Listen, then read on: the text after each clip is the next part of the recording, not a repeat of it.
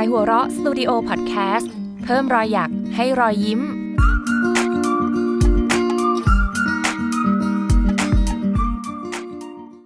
เพราะความสุขมีอยู่ทั่วไปเพียงเปิดใจและรับฟังสวัสดีค่ะดิฉันงามพันธ์เวชชาชีวะออมดิทยาจากขายหัวเราะสตูดิโอและนี่คือรายการ Unmasked Happiness ถอดหน้ากากความสุข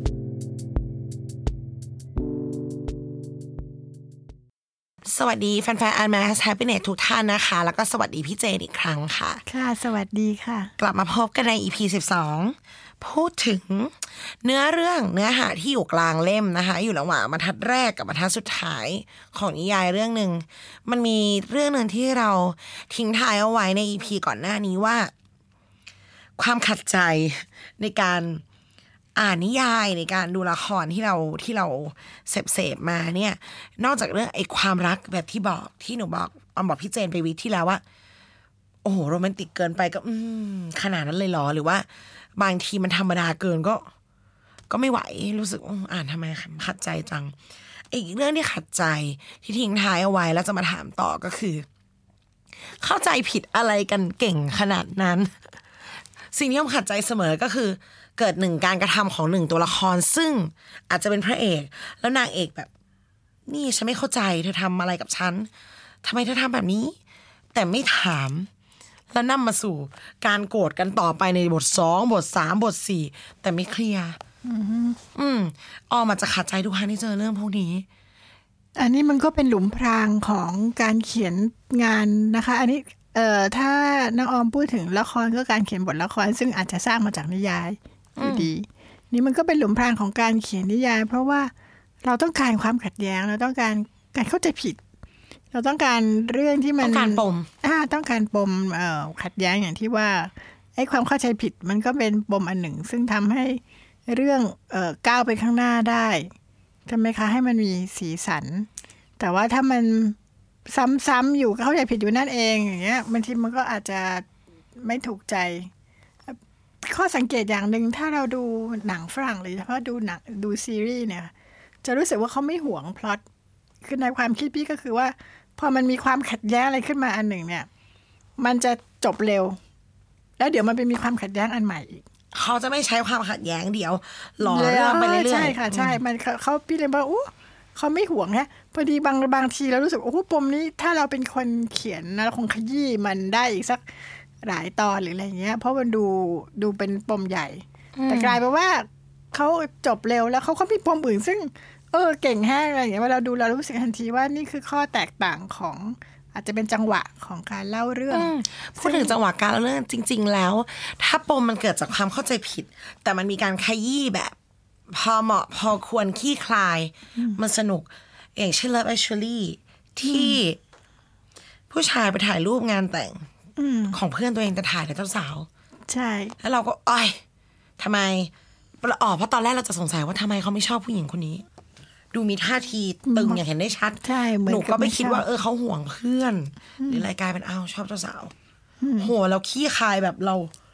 น้ำตาไหลเลยแบบแต่เขาจะไม่เลี้ยงมันไว้นานคือเขาก็จะให้เรารู้เพราะเขาจะมีปมอื่นต่อได้อีกแล้วขี้คายแบบขี้คายจริงๆคือ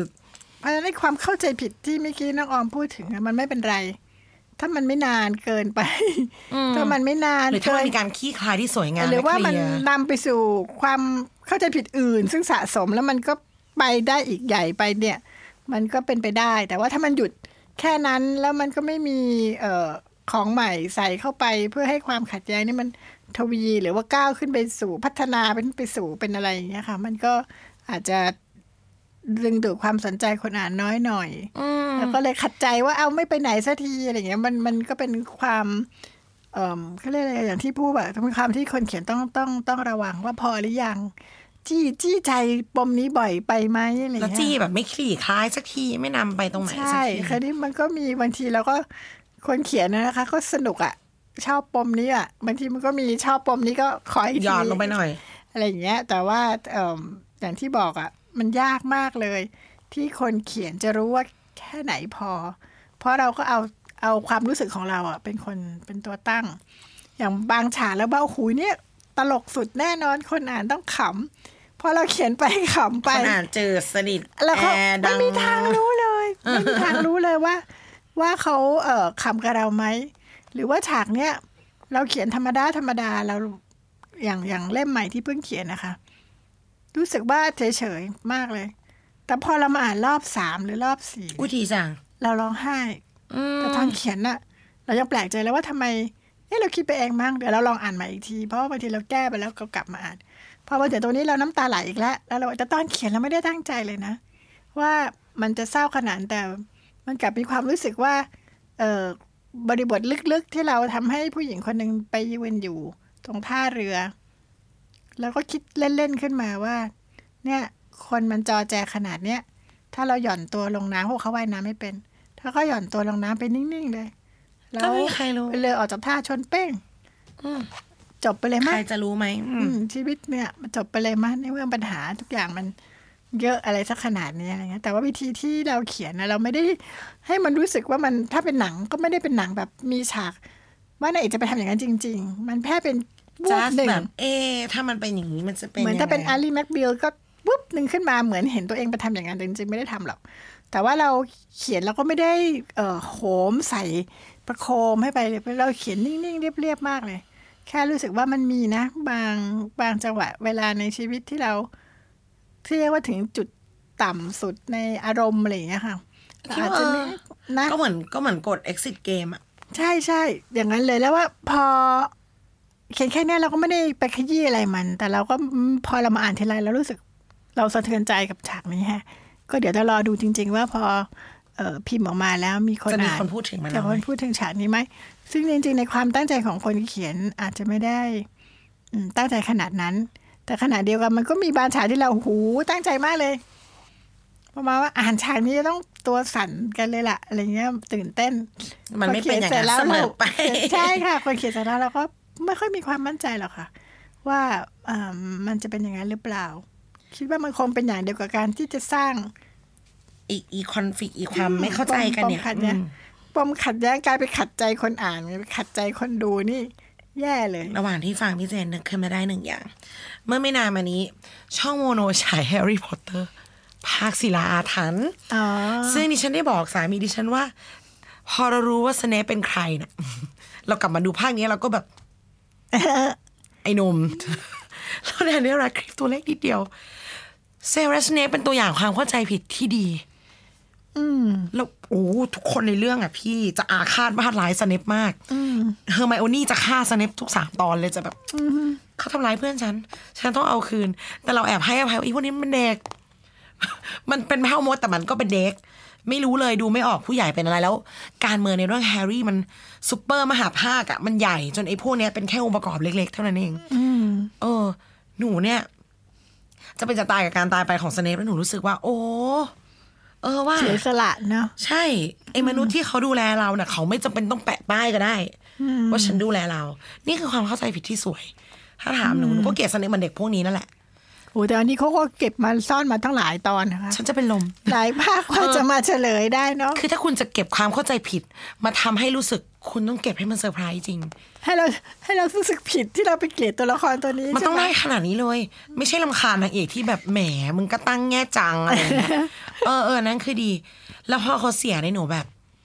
always นี่คือดีสำหรับออมมากๆแบบบางทีมันก็มีไอ้ผู้ใหญ่ที่เขาพูดจาขัดใจเราตลอดเวลาแต่เขารักเราจริงๆอะกลายเป็นความเข้าใจผิดนั่นแหละเรารู้สึกผิดว่าฉันไปเกลียดแกทำไมวะใช่แล้วมันก็สมบูรณ์ตรงที่เราต้องรู้เท่าตัวละครสิพี่มันถึงจะสนุกแล้วก็จะรู้เท่าอีเด็กพวกนั้นนั่นแหละว่าสเนปมันคิดจะฆ่าเพื่อนฉันสมมตินั่นแหละความตั้งใจของคนเขียนเขาก็ให้เด็กคือเวลาเขียนนะคะอย่างที่อาจจะไม่ลืมเล่าหรือว่าข้ามไปนิดนึงก็คือเวลามีวิธีเล่าเรื่องหลายรูปแบบมากเราจะเล่าผ่านสายตาของตัวละครตัวหนึ่งในเรื่องก็ได้หรือว่าเราจะเล่าเหมือนว่าเราเป็นก๊อดมองลงมาจากข้างบนแล้วก็เล่าไปเลยเหมือนรู้หมดมันก็ได้อีกแต่ทีนี้ในคำว่ารู้หมดในที่นี้แอบ educate คนอ่านนิดนึงรู้หมดคือรู้หมดเลยว่าสเนปคิดอะไรแฮร์รี่คิดอะไรตอนจบเพราะเรารู้อยู่แล้วตอนจบมันคืออะไรกับเวอร์ชั่นที่เป็นแฮร์รี่เล่ามีแต่ในหัวของมนุษย์คนนี้คนเดียวไม่รู้เลยว่าใครคิดยังไงใช่ครับ ซึ่งตอนหลังๆถ้าสังเกตดูนิยายบางเรื่องเขาจะแบ่งเป็นภาคเพื่อให้ภาคที่ 1ตัวละคร A เป็นคนเล่าเรื่องหมดเลยภาคที่ 1ผ่านสายตามนุษย์คนนี้ภาค B ก็ผ่านสายตาคนนี้แล้วก็ภาค C เป็นอย่างนี้ซึ่งเขียนแบบนี้ยากมากเพราะว่าสุดท้ายแล้วเราอึดอัดเพราะว่าเราเขียนไปเราจะอยากให้คนนั้นมันรู้เรื่องนี้แล้วล่ะแต่ว่าเรากำลังเล่าผ่านคนนี้อยู่ก็ต้องอันนี้เป็นก๊อตอันนี้เป็นพระเอกนางเอกกางกระดาษไว้แล้วก็พระเอกว่ายังไงนางเอกว่ายังไงก๊อตว่าอย่างนี้ก็ส่วนใหญ่แล้วก็จะเป็นวิธีการเล่าขึ้นบทใหม่ไปอะไรเงี้ยค่ะเสียงที่เล่ามันก็จะต่างกันมันก็จะต้องรักษาระดับของการเล่าเรื่องอยู่ซึ่งจริงๆเวลาเราเป็นคนอ่านเราก็ไม่ทันได้คิดแต่จริงๆเวลาเราเป็นคนเขียนทุกอย่างคือการแก้ปัญหาหมดเลยแก้ปัญหาว่าบทนี้เราจะให้ใครเป็นคนเล่าใครจะเป็นคนเห็นอันนี้ถ้าเราจะเฉลยเรื่องนี้ให้สมจริงมันควรจะเป็นใครที่ไปเจอแล้ว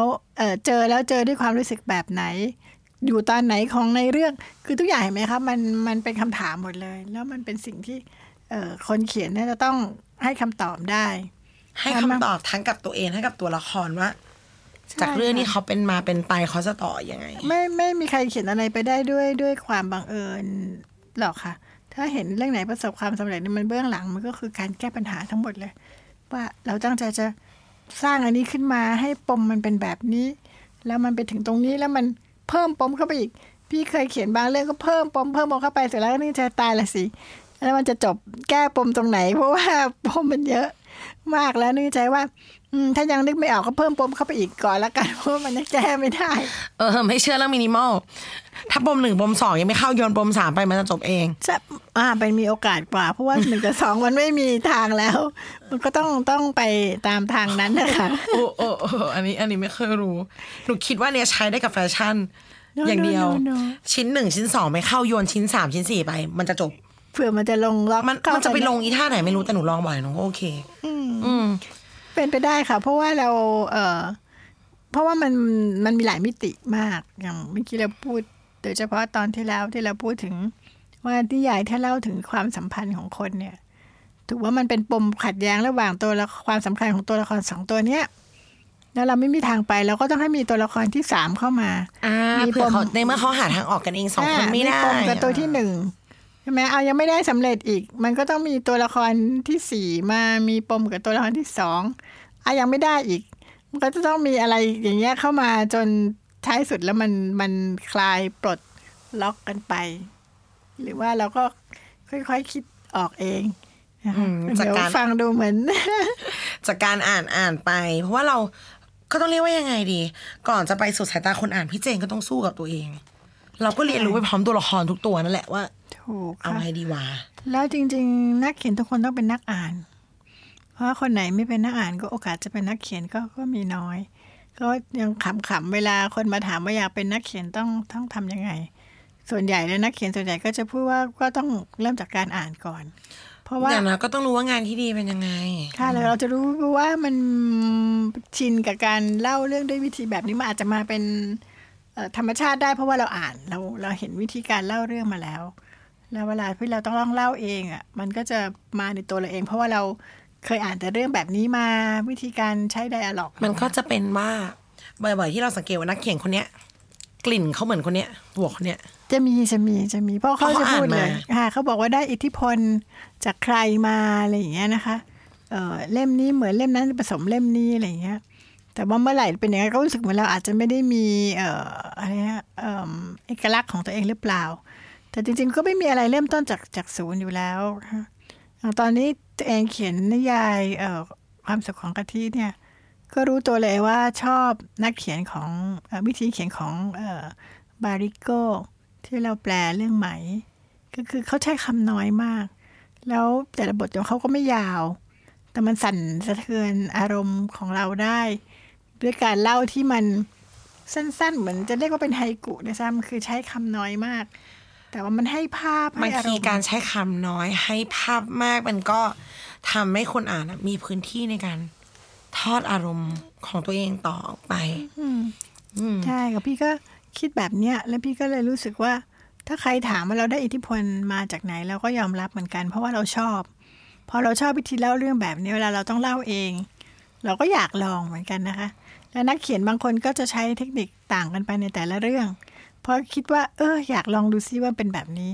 ที่ก็คิดว่านักเขียนแนวทดลองจริงถามว่าทดลองอะไรก็คือทดลองเล่าเรื่องแบบนี้สมมติว่าแทนที่จะเล่า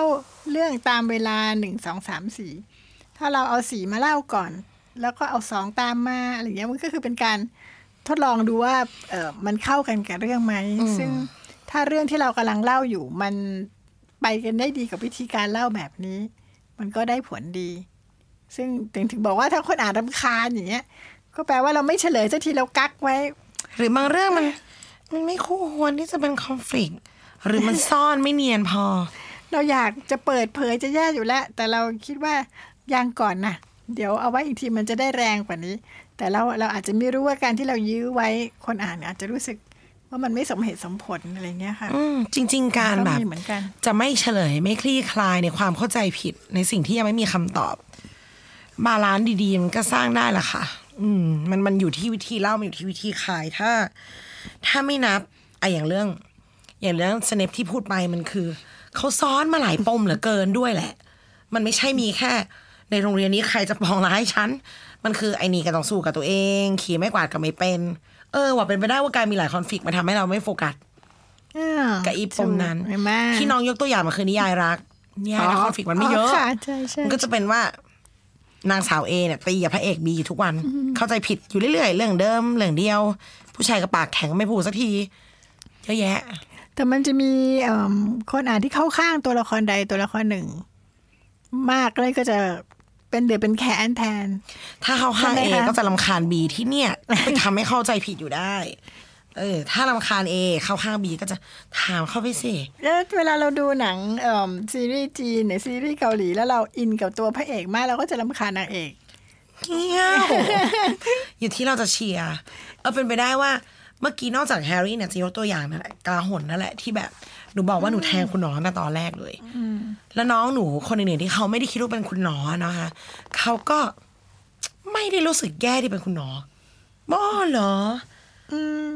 มันแสดงว่าคลี่คลายได้แข็งแรงดีเขาถึงรู้สึกว่าอ๋อเป็นคุณหนอนี่หว่าเพราะมันมีปมอื่นเขามีเข้าใจได้ต้องบอกว่ามันเป็นละครที่มันเป็นหนังสือที่มีคนตายทุกวันอะมันก็คือมันหลายปมจนเราไม่ได้มานั่งโฟกัสแค่ว่า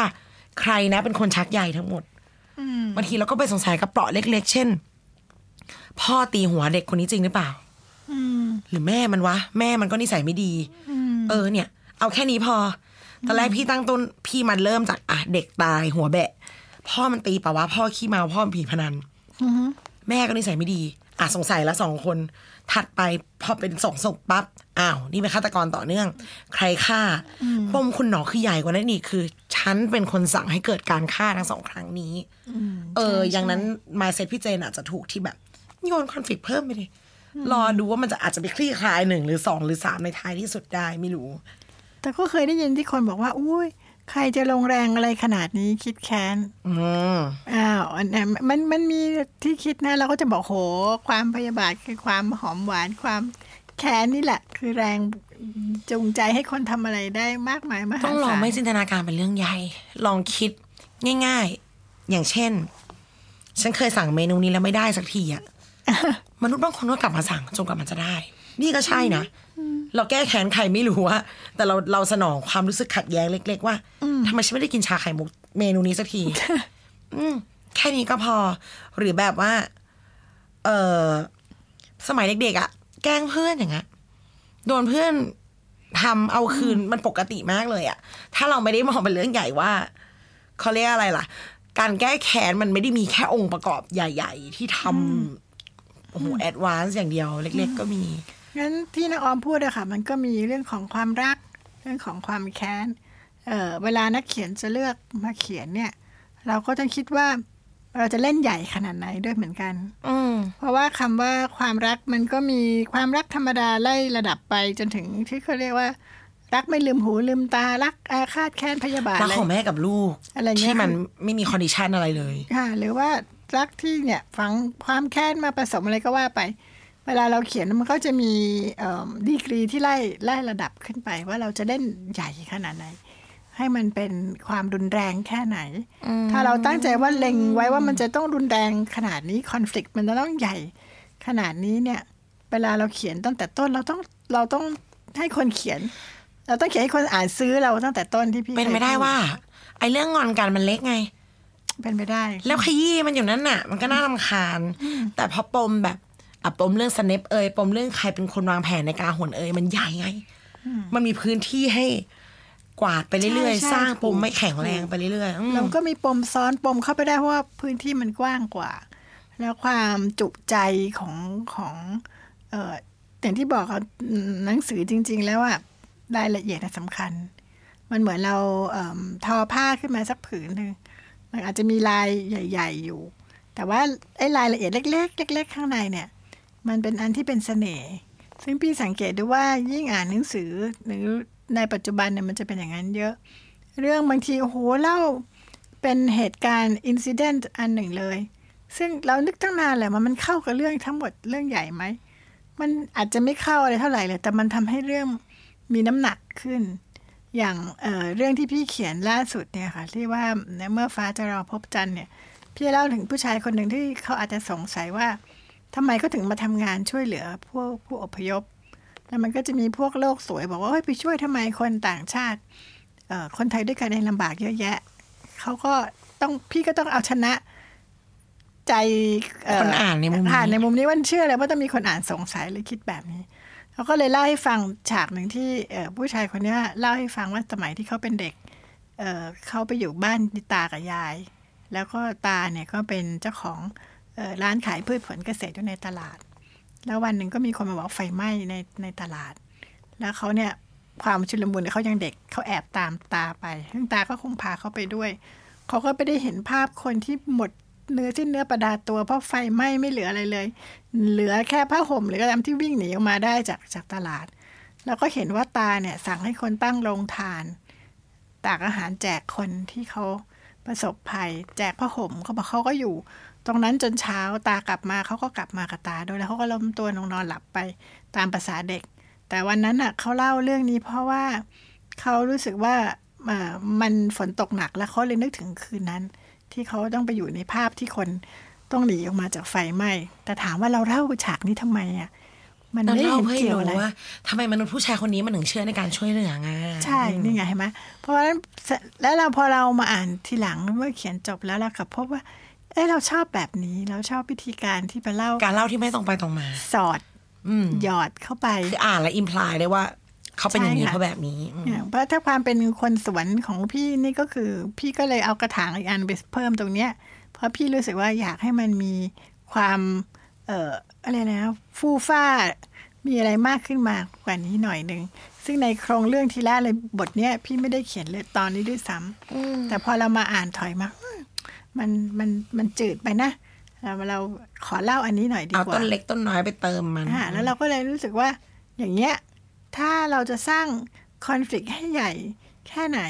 ให้รายละเอียดพวกนี้มันจำเป็นเพราะมันก็อย่างที่บอกมันปูทางต่อขึ้นมาให้อันเนี้ยความขัดแย้งมันสูงขึ้นมาได้อีก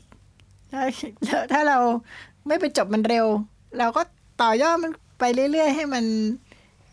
จะว่าคนดูจะอะไรอย่างเงี้ยก็ต้องระวังว่าคนดูหรือคนอ่านจะเฟื่อไหมว่าน่ะแทรกอยู่นั่นน่ะขัดใจที่เมื่อกี้น้าออมจะเล่าแล้วคน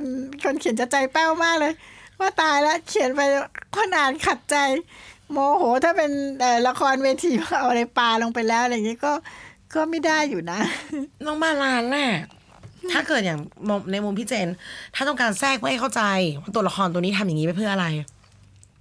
น้ำหนักมันก็ได้ระดับหนึ่งแต่ถ้าเป็นเล็กๆแล้วขยี้มันอย่างนั้นอ่ะมันก็เรื่องไม่ไปไหนสักทีวนอยู่กับการง้องอนของผู้หญิงคนนี้สมมติแต่เลขที่ไม่เมื่อรู้สึกเมื่อคราวก่อนเหมือนกันน้องออมพูดคำว่าลืมตัวละครตัวใดตัวหนึ่งเนี่ย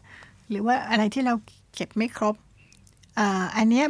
บ่อยนะคะบางเรื่องที่ยิ่งถ้าเราดูหนังมากๆอ่านหนังสือมากๆบางทีจะรู้สึกเลยว่าคนเขียนเก็บไม่หมดคือบางทีเผลอปากกาพาไป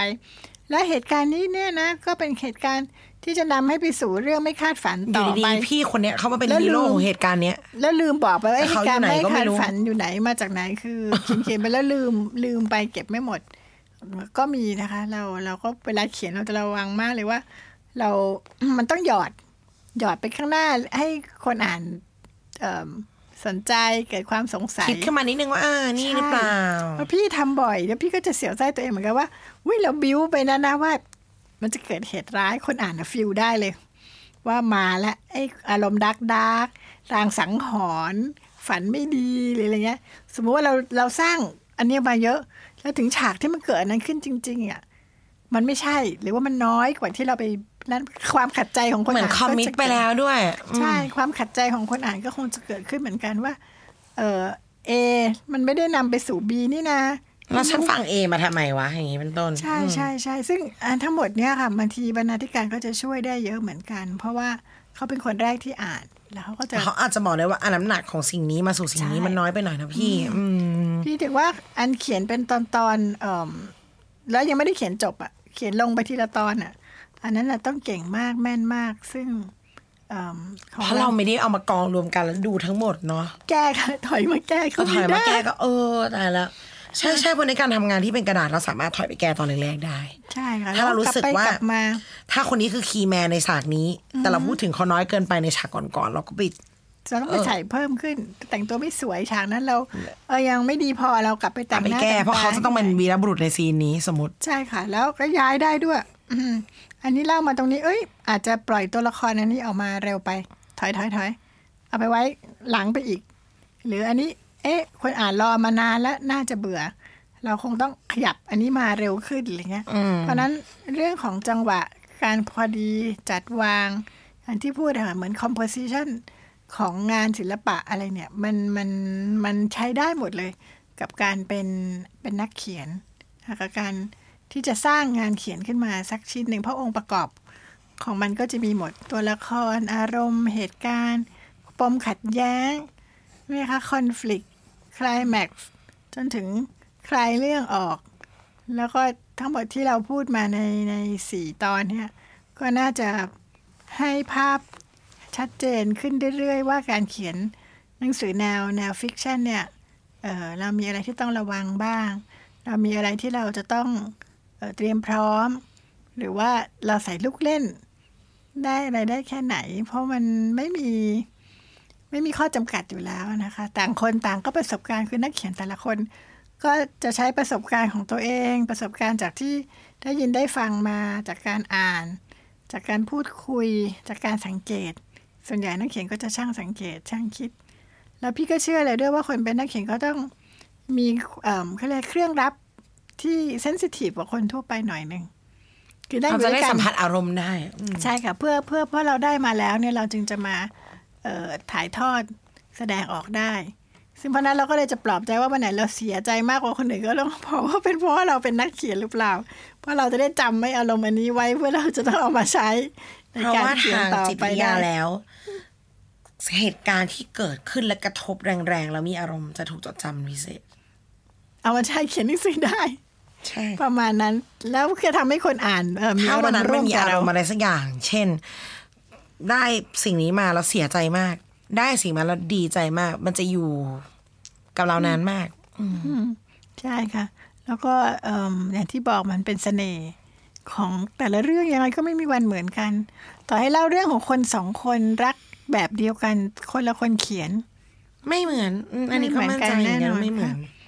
ไม่ต้องกลัวเลยค่ะว่าจะเขียนเรื่องอะไรโอ้ยแนวพล็อตนี้ก็มีคนเขียนแล้วแบบนั้นก็มีคนเขียนแล้วรักต่าง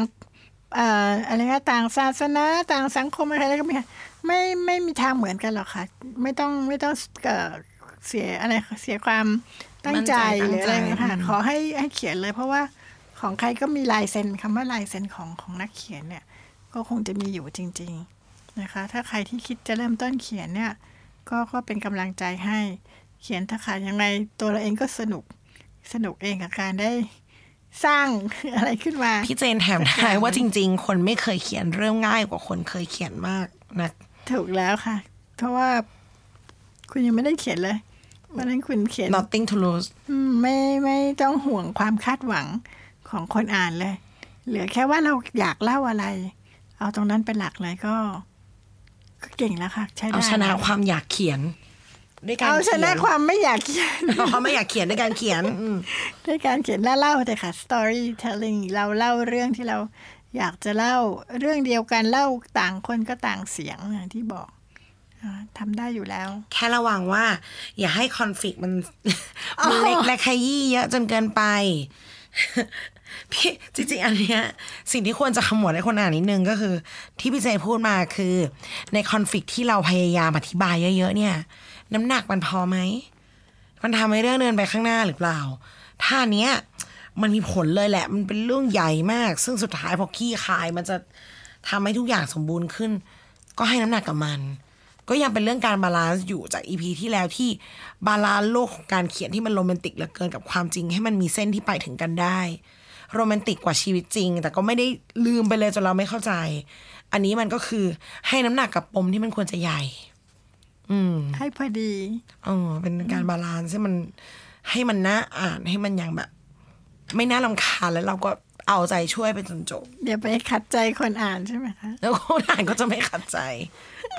อยู่ที่ลีลาด้วยนะคะก็ต้องฝึกกันไปเดี๋ยวมาติดตามกันใน EP ต่อไปว่าจะมีอะไรที่พี่เจนถอดหน้ากากออกมาจากกะทิให้เราได้รู้กันอีกทั้งในเรื่องความสุขแล้วก็เป็นเรื่องงานเขียนนะคะหวังว่าทุกคนจะได้รับประโยชน์ไปเหมือนกับที่พวกเราตั้งใจจะมอบค่ะไว้เจอกันใหม่ EP หน้านะคะขอบคุณพี่เจนค่ะสวัสดีค่ะขอบคุณค่ะสวัสดีค่ะกลับมาติดตามรายการ Unmasked Happiness ได้ใหม่ในวันพุธหน้านะคะและอย่าลืมติดตามรายการอื่นในข่ายหัวเราะสตูดิโอพอดแคสต์ด้วยค่ะ